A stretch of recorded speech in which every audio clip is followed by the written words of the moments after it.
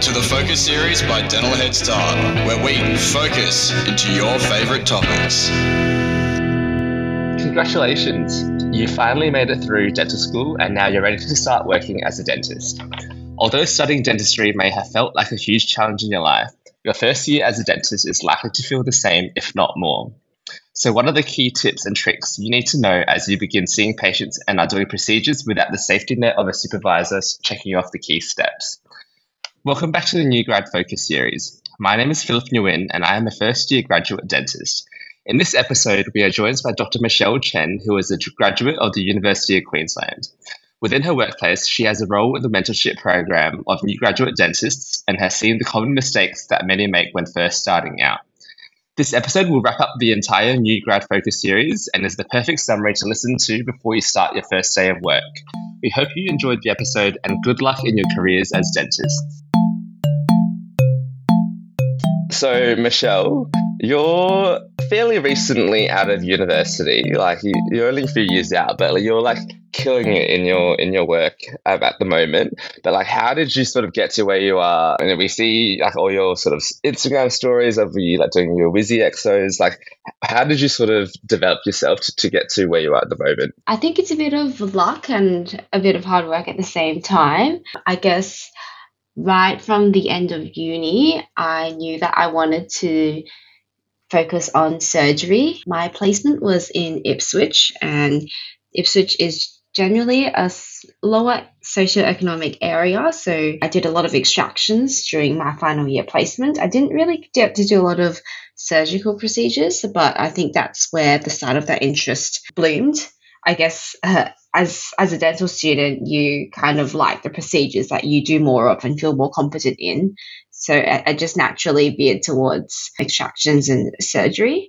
And then when I graduated, I was tossing up between two jobs. One was at the place that I was placed in, so up in the public Ipswich system. And then the other one was in private practice in Ipswich with Dr. Nove Kashup's group. But part of me wanted to take the public route just because I knew what it was like and I was comfortable there already and I knew all the people. But then the other part of me knew that in order to grow as a graduate, I needed to expose myself to a different sort of environment and not just be in my comfort zone from the very start. So yeah, I think I was very lucky to have gotten the job with Nove because Nove has extensive experience in taking out impacted wisdom teeth, and he has other senior dentists that also have extensive experience in that area. So I was able to learn through observation and through their mentorship. Yeah. I feel like a lot of people straight out of uni or towards the end of their time at uni, everyone sort of has that thought of wanting to do a bit of public and a bit of private, to sort of get your extraction experience up and that sort of stuff. But what was the sort of main factor that you chose doing private instead of working that public job? The main deciding factor was during dental school, most students, we don't get a lot of exposure to things like endodontics, fixed pros, and even difficult oral surgery. I was confident with simple oral surgery, just simple extractions, but I knew those are the areas that I needed to upskill in. So one of my first tips for the graduating dentists would be to start upskilling in areas where you lack experience from in dental school as soon as you can. I believe that if there's no challenge, then there's no growth. So even though I was confident in simple oral surgery and I felt like I could be working pretty comfortably in the public system, I didn't want to lose the little expertise that I had in endo and in fixed pros straight out of graduation. And that's why I decided to choose to go private route and work in private practice instead of just staying in public.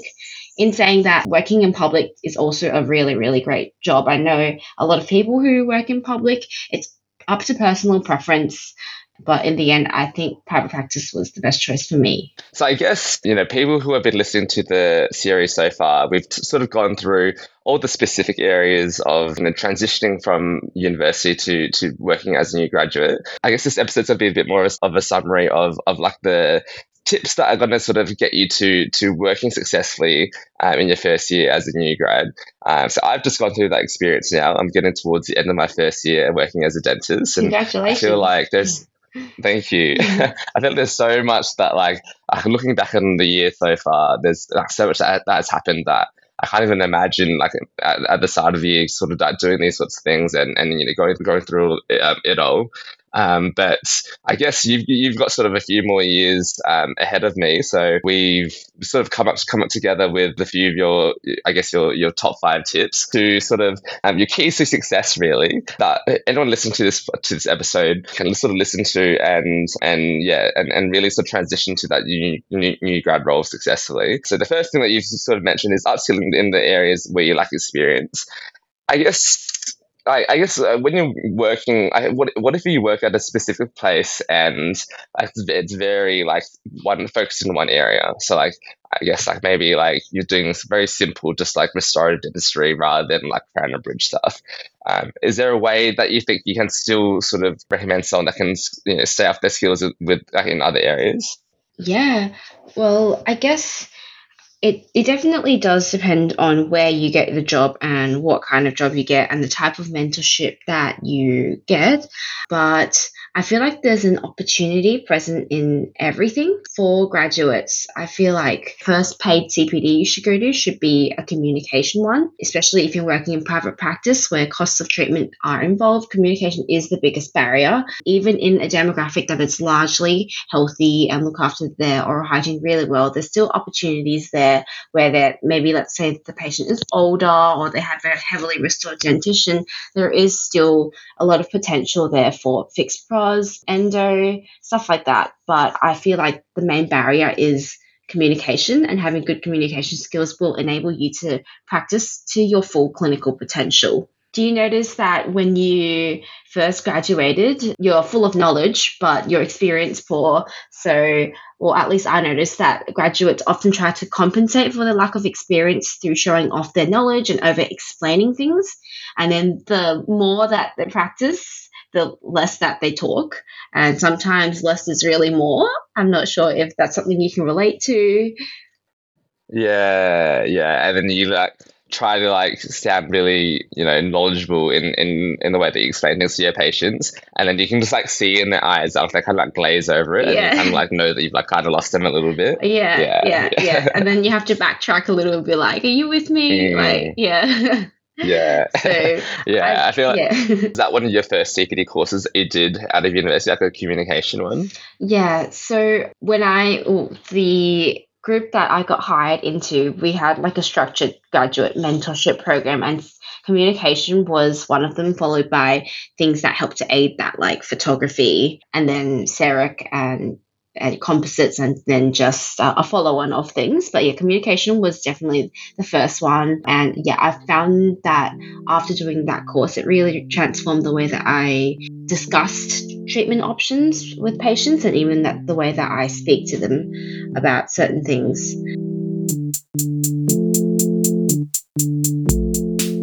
It's that time of year again. Before June 30, we have to renew our indemnity insurance. And when I look for an insurer, I'm looking for someone who's going to be there when I need their help. They're going to act fast, and they're going to be by my side so I can practice with confidence. I get all of that from Dental Protection Limited. What I love about them is that they're more than just an insurer. They're actually here to help us, to give us content and support us with medico-legal situations, and most importantly, help us avoid these situations. The content they produce is the best content out there from an insurer like them. Renewal notices are out in May. To make sure you get all of these added benefits, sign up by June 30. I can say from personal experience, when you need help, you'll be glad you're with Dental Protection Limited. Thank you, Dental Protection Limited, for supporting me in my career and the Dental Head Start podcast. Once you sort of realized that you were lacking surgery, how did you start doing more of it? So obviously you're doing WSIS, it's a fairly complex thing. Did you sort of watch other dentists first and then sort of go from there? Yeah. So for me personally, I realized that was an area of interest of mine. So I made it apparent early, Like I told Nove and I told my senior dentist mentor who was really good at Wizzies that it was something that I was interested in. So I would like flick through the books in advance and see if they had any extractions booked in, and then I'd block myself off so that, and then I'd ask if it was a case where it would be suitable for me to go and assist. I find that learning by observation is one of the best ways to learn. Observing more experienced dentists is definitely, one of the best ways to upskill, because the ones that I work with at least are so generous in sharing their knowledge. And I learn so much just by watching them. And then when I have a case that I want to try and tackle myself, I try to re-envision what they did when I was assisting them. And that way I can play it in my head first before I do the actual surgery. And I find that that really, really helped. Yeah. And also I find that case selection is also very important.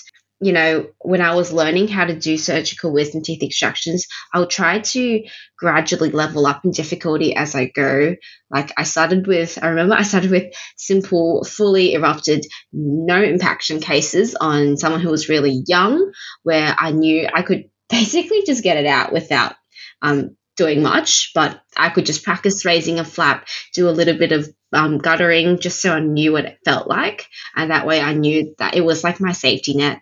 And then I tried to look for cases with small amounts of vertical impaction, then mesioangular, distal angular, then horizontally impacted, until I've ticked off all the types of impaction. And then I find that the first time is always scary, but with each subsequent time, it becomes easier and easier. And then as you feel more competent at things, you naturally get more confident and less anxious as well. Did you feel like when you were starting out with all this sort of stuff that you were needing someone to be with you in the room, or did you need someone to get you out of sticky situations a lot, or was it something that sort of your transition happened fairly smoothly and that you didn't really have too many issues along the way? Oh no. For my first few cases, I think my first 2 or 3, it was pre-planned. So I would find a suitable case first, and then I would bring the OPG to my senior dentist, and we would sit there and discuss the surgical plan. And then we'd book it in on the day where both her and I were working, and she'd block off her book to come and assist me. She would get all the billings for that procedure, and I would get the benefit of the learning experience from that. Yeah, that's basically how it worked. So I would do the procedure, and then she would be assisting and silently gesture, use her suction tip to indicate where I should raise the flap, point to things silently, and we'd try and communicate through body language and through our eyes, just so the patient still felt comfortable. And then afterwards, we would sit down and we would just discuss how I went, things I could have done better in, and kind of like that. And then after about 3, maybe 4 times, I felt like I was okay to be myself. If I had any cases coming up, I would just message her and be like, hey, I have this booked in. Do you mind just hanging around, or do you mind just being on standby just in case? I think I should be fine, but just in case. And that's kind of how it worked. And so I guess if someone is, wanted to get into a more complex dentistry like extractions or surgery, but then their practice isn't as supportive as we both have experience, is there another way that you think someone can get into it? Yeah, definitely. I feel like there's a lot of dentists on Instagram or people on DPR on the online forum space who make themselves known for doing that sort of stuff. So I feel like if you sent them a message or a DM, they would be happy to have you in to observe and discuss or ask any questions. The other thing I found really helpful was there's this textbook on third molar extractions written by Dr. Yongsam Kim. It's a huge textbook, but it's the only textbook I've ever read from start to finish, and I found it extremely interesting. It really, really helped me with tackling my cases. It goes through every single type of impaction and ways to troubleshoot and everything like that. So if third molar extractions is something you're interested in, I would definitely recommend that you pick up this textbook and give it a read. I think he also has some CPD courses as well, but they might be in Korean with English translation. I'm not sure. Just because he's Korean. Yeah, but I think he recently came to Australia, right? Oh yeah, I think so. Yeah, Melbourne or something. Yeah, and then he, I think he did the course in Crete, and then there was someone there to translate. Yeah. I think I had a few friends that went. Oh. But yeah. Oh, awesome. Cool. Yeah. Once you've realized you want to sort of get to the small complex side of dentistry, we've realized that we need to work on our communication. What is your other big tip on trying to convert your patient to needing to go through with like getting the whizzies out and that sort of thing? Because like a lot of, in my experience, a lot of patients are like, oh, I'll just wait till it hurts, or like they have that mindset of it sort of being stable, and then when it starts hurting, then they're wanting to get it out then. But how do you sort of communicate to your patients to get them to go ahead with treatment like that? That's a great question. I think I've been very lucky. The demographic that I work with, a lot of them don't have private health, which means they don't have hospital cover, and they only attend upon emergencies. So usually how I obtained my cases was they're in pain and they needed them out, and they can't afford to go under general, or they don't want to, and they just want it out there and then. So I feel like in that aspect, I've been very lucky. Other times I have seen that sometimes when I take out like a set of unerupted ones, it might be because the patient has just finished orthodontics and their orthodontist has recommended they get them taken out before they cause problems in the future, or they want them taken out before they start ortho, things like that. But I personally feel like I've been very, very blessed to work in a demographic that largely they're fine with treatment in the chair. They're fine with extractions in the chair. I know that a lot of my friends who work in the city areas, even my partner, their patients would just rather go under general or rather see a specialist in that aspect. But because I work in a regional suburb, specialists are a bit far away, a bit harder to get in with. So if they want treatment quick or even on the spot, they're just happy to let us just have a crack kind of thing. I also do feel like it's sometimes in the way that you word things as well, like especially for something like wisdom teeth extractions, you have to sound confident. You can't sound hesitant. The more confident you sound, the more the patient will trust you. Yeah, as a result, they're more likely to let you do it, obviously, providing that you've selected your cases correctly and safely as well. Something that we have most difficulty with, like leaving university, is trying to communicate these like big treatment plans to patients. And it doesn't even have to be that big, but even if it sort of covers, taking your whizzies out, and then people need quite extensive work. How do you communicate the most ideal treatment plan to a patient in a way that they're gonna be more likely to need to go ahead with it? My first tip would be to offer the ideal treatment option to every patient who walks in. Like, don't judge someone by what they are wearing or what they look like. If you offer the ideal option, it opens the doors to more opportunities for treatment and therefore for your own growth as well. And also it benefits the patient because it is the ideal option that they need. Let's say, for example, if a patient walks in with a broken molar, don't just assume they want it patched up with a filling.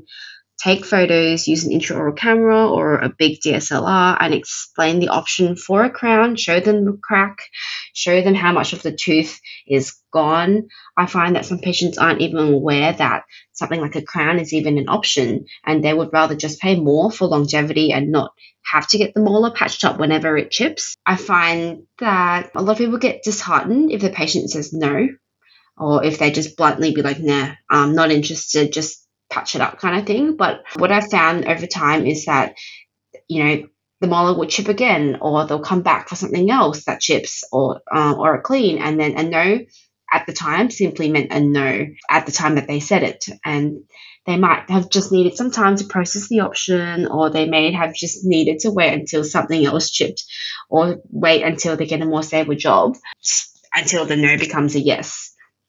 Yeah. Also, if patient walks in and there's just cavities everywhere, broken teeth everywhere, and the treatment plan seems complicated, I feel like you shouldn't rush into making and presenting a treatment plan right away because it can be overwhelming for you and overwhelming for the patient as well. You should communicate to them that today I'll gather all the diagnostic information, but because there is a lot going on, I'll analyze everything over the week and then bring you back for a free consultation next week where I can present you all the options and we can review and discuss and find the best way forward for you.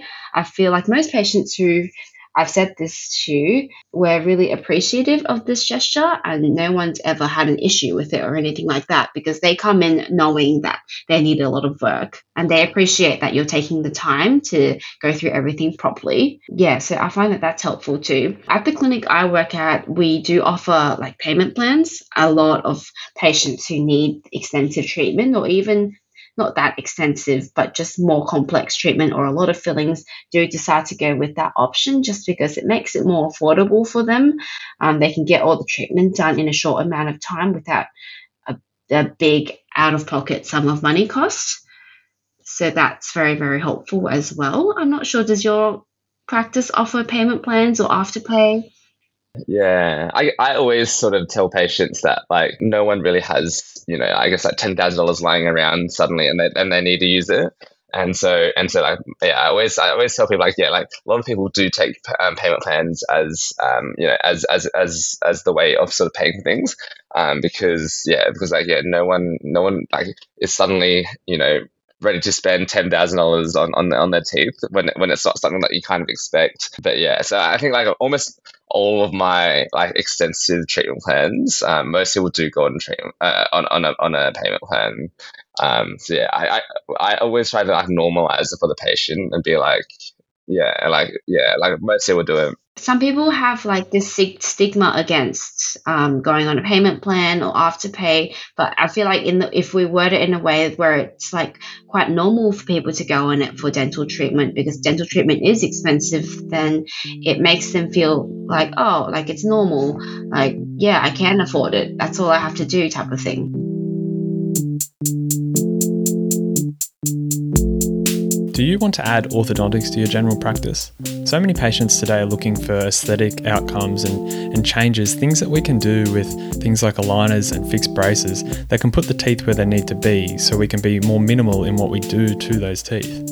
I know it's something I wanted to learn, and personally, I've gone down the path with OrthoEd doing the mini masters. I'm also getting treatment myself. I'm in aligners right now. If you're ready to go all in with orthodontics, you can go and do the mini masters with OrthoEd and Dr. Jeff Hall, and at the end you can get a postgraduate diploma. But if you're starting off with smaller steps, they even have some online education, including aligners and aligner courses that are standalone. In the COVID environment we're currently in, these courses have remained live and we can then go and do them in person later on. I really appreciate the way they've managed that, and I'm still getting tons of value. OrthoEd gives you an understanding from the foundational level. You understand aligners as well as fixed braces, the mechanics and all the things in between. If you're about to start your orthodontic journey, check out dentalheadstart.com/orthoed to get 10% off their entire range. You might even run into me at one of the courses.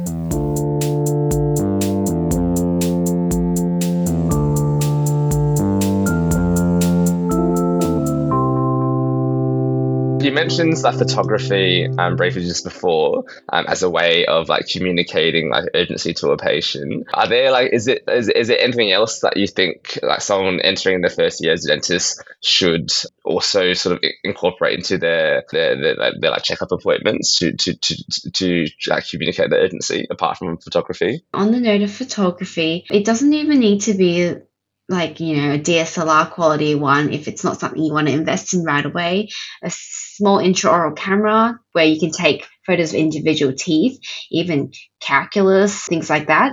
And just to show the patient, it can help you in communicating like oral hygiene instructions, help you in showing them small cracks on the teeth, big fillings, cavities, things like that. I find that using the intraoral camera helps me capture areas where, let's say, there's an operculum or pericoronitis going on with partially erupted wisdom teeth that have holes on them. and just to show the patient that this could be a problem in the future and that you might want to consider taking them out before it causes issues, because sometimes they're like, oh, it hasn't given me problems, but I can feel like a little flap of gum with my tongue or something like that. And then I'm like, do you know that it's actually quite inflamed? There's a lot of food getting trapped under there. Let me take a photo. Let me show you. And then once I show them, they're like, oh, that doesn't look great. Like, yeah, I don't want it to play up over Christmas. So then it just sparks them to want to try to do something before it gets sore in that way as well. So at my practice, we use an intraoral camera called, I think it's called Mouthwatch.